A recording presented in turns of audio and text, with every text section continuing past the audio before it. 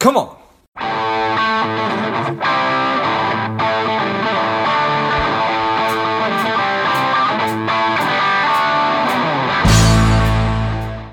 Hello, dear listener.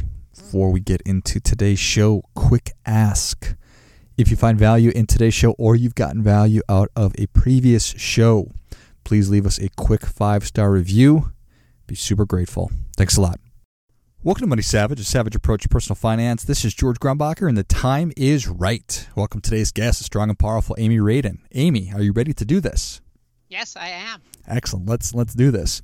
Amy is a digital marketing and innovation executive. She is an advisor, a director, and an author. I'm excited to have you on. Amy, tell us a little bit about your personal life, some more about your work, and why you do what you do. Sure. So I'm a native New Yorker. You probably tell from my accent, born and raised in Brooklyn. Now I'm based just outside New York and New Jersey with my family. I had a corporate career at some very big brands like American Express, Citi, E-Trade, AXA, always, as you said, in roles related to marketing and then digital. Got the innovation bug about 12 years ago and ended up becoming Citi's first chief innovation officer.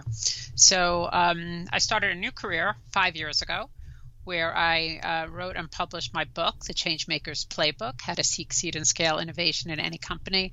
And what I do now is my work has always been related to understanding customer needs and how to deliver on them better than anyone else. That's how I think of it, innovation. So what I do now is really work with people who recognize that innovation is essential to their businesses. They also know it's really hard, and I help them get there. What a incredible experience it must have been to be Citi's first innovation executive. It's a great role. I don't know that I'd do it again. Yeah. My former CEO said to me a couple of years ago, we're friends, and he said to me jokingly, Amy, at any given time, half your colleagues wanted you dead. And it's, the thing and I think that's sort of the challenge with innovation. Innovation means you're doing something new. So you're changing things from the way they were. So it can be very polarizing. People know it's essential, especially now. But at the same time, it's, maybe not in my backyard. So it's very hard. And when you work, as I did, largely in financial services, which is highly regulated, all about managing risk, you're taking accountability for your customers' money and you're lending out huge sums of money. There's a natural and understandable aversion to risk. So balancing that, kind of running the ship and keeping the business safe and sound, while also recognizing that the world is changing. You get caught, you feel a little bit like you're in the eye of the storm. Oh, for sure. I legitimately can't even imagine. So that's well said by your coworker that half the company is not a huge fan of of the work that you're doing. So is it how similar, dissimilar is it trying to look at Citi and determine where to innovate versus how to look at just a regular smaller company and trying to figure out where to innovate? Yeah. So the thing is, there are common principles, and that's when I wrote my book. It was really interesting. I interviewed about 50 people, and I deliberately sought to speak to people across a wide variety of sectors. I think I hit about 12 sectors, and both founders at startups as well as corporate executives who knew that innovation was essential to their business, because my hypothesis was, we like to think that we're all really different, right? But we all have more in common than we may like to acknowledge. And the common thread for any innovator that's successful is that they are able to really listen to and observe people to understand what their needs are that aren't being met currently or that are being met poorly, and then surround themselves with the right people and skills and capabilities to make them real. But it's whether you're a giant company that needs to change or a founder in the proverbial garage, that kind of thing. It's an ability to really listen to and empathize with the people who you want to serve with your products and services. Is that a skill that anybody can have? I think so. I think we're challenged these days to have it because we're in a world where everybody's rushing around, and life has become very transactional, right? Everyone's running through their checklists and trying to get things done and be productive, and innovation is kind of messy, and it comes about oftentimes through serendipity, and you have to really have an open mind, and so I think if you can I think anyone theoretically can be in that headset. I think some people are better at it than others. Yeah, appreciate that, and so I think just probably innately, some people are better at it than others, and then it's a matter of if you're maybe at 50% of where you want to be, there's probably an opportunity to actually get better at it if you work at it. I think so, and I think everybody can. The fact is, there's a wide range of skills and temperaments that are necessary to get from sort of that little germ of an idea to a business at scale. So the people who love listening for and diving into customer insights are, people who I'd say are at the front end. They're at the beginning of the journey. When it comes to the execution path, there's such a wide range of skills that are needed, and I guess that leads to one of the other things that makes it hard, but also really positive to innovate inside a big company is that you've got tons of resources around you. Mm-hmm. You just have to win them over to your cause, right? So if you really want to scale a business, you need the full complement of skills and functions to help you, right? And so if you're a founder, you're struggling to kind of band-aid things together, right? And it's very hard. If you're in a larger organization and you can influence people and convince them to work with you, there's incredible resources.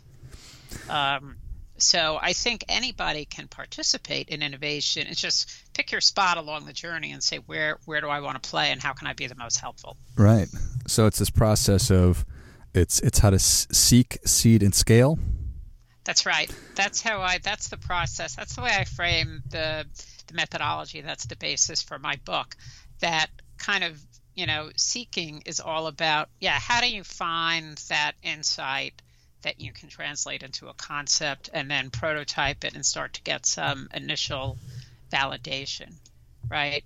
Seeding is all about things like, how do I get from a concept that people find motivating to creating a viable business model, right? So something that is feasible, that can be built technically, that's legal, that will pass regulatory muster, that I actually can, where the cost dynamics work, where I have enough feedback on pricing to know, to get a sense of how is that business model going to work, revenues, expenses, the balance sheet.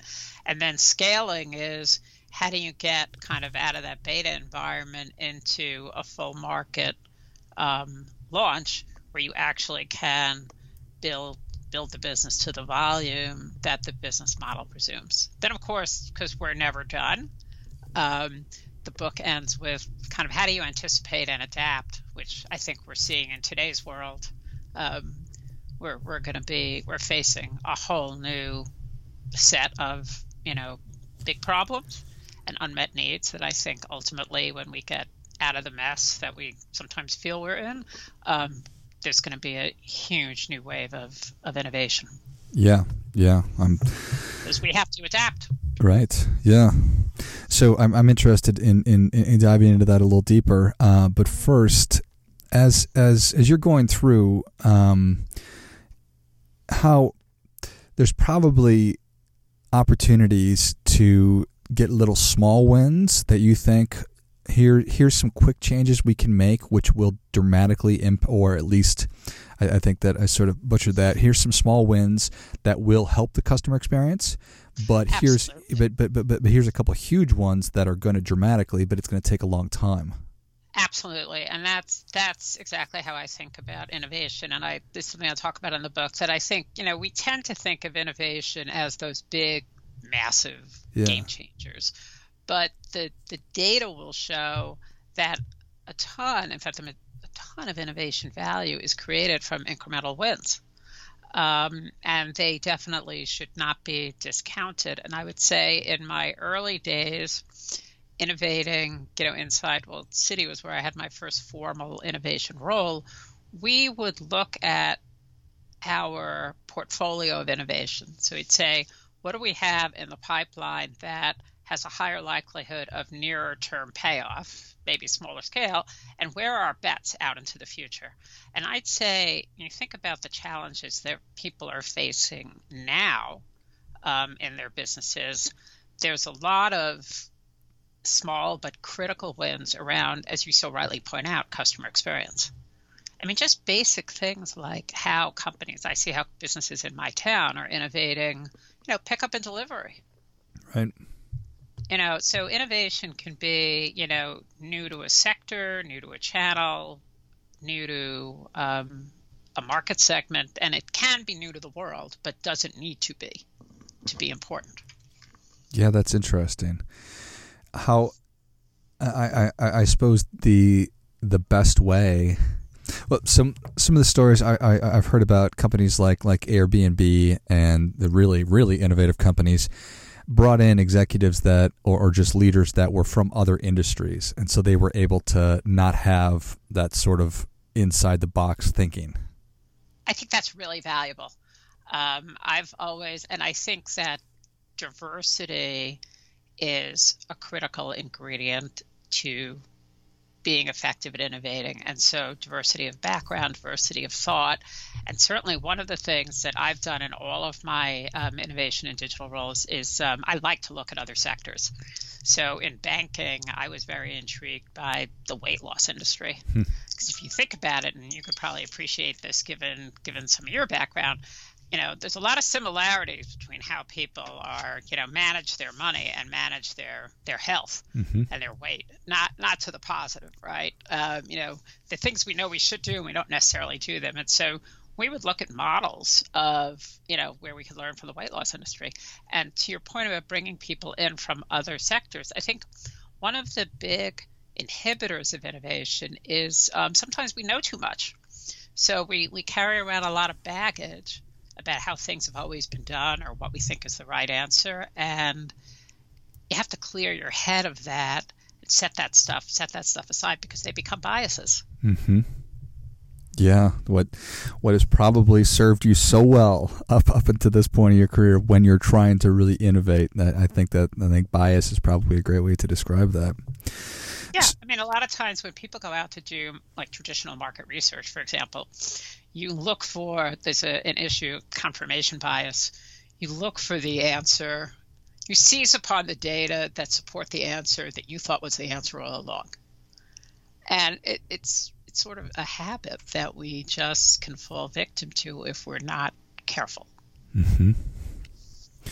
So in today's environment, as people are listening, they say, well, I totally want to be an innovative company. I'm interested in making sure that I'm staying ahead of the curve, and if we eventually emerge from what's going on right now, we want to be stronger. So how do you coach people on just how to go about assessing or thinking about that? Mm-hmm. Well, as you know, so a couple of things we've already talked about. I think definitely work on building your active listening skills. And part of that is accepting that people can't always tell you what they need verbally, but they tell you what they need in their behavior.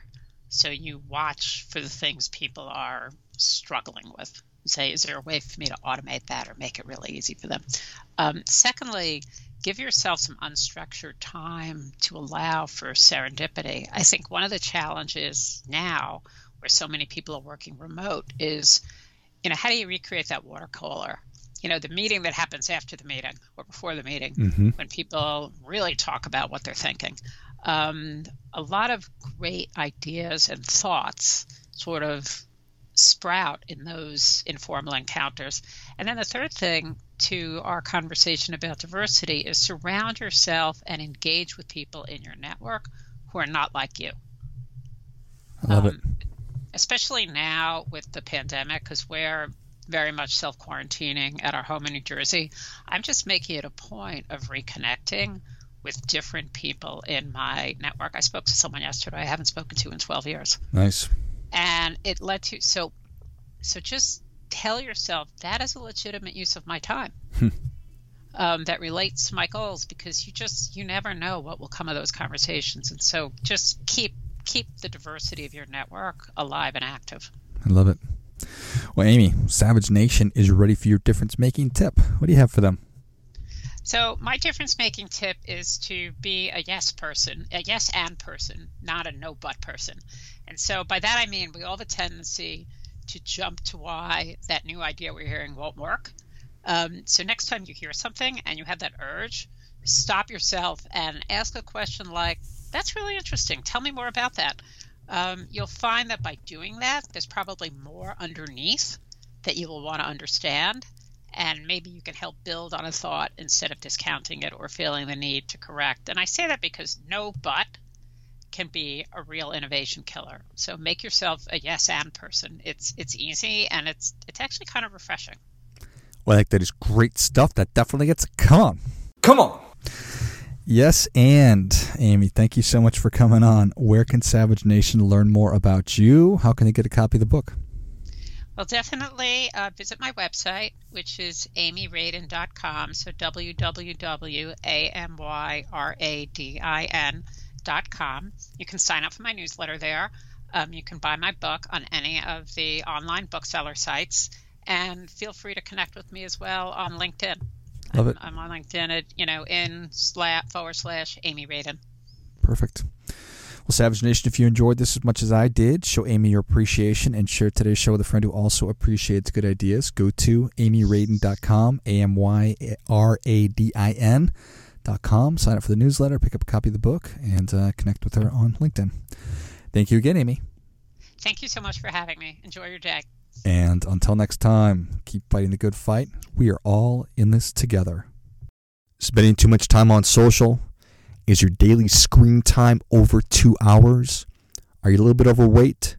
Not saving enough money? If any or all of these are familiar, Strive could be for you. The Strive 2-week online bootcamp will help you to detox your mind, body, and money, getting you on your way to a happier, healthier, wealthier, and more confident life. Go to strivedetox.com, strivedetox.com, and get your mind, body, and money right.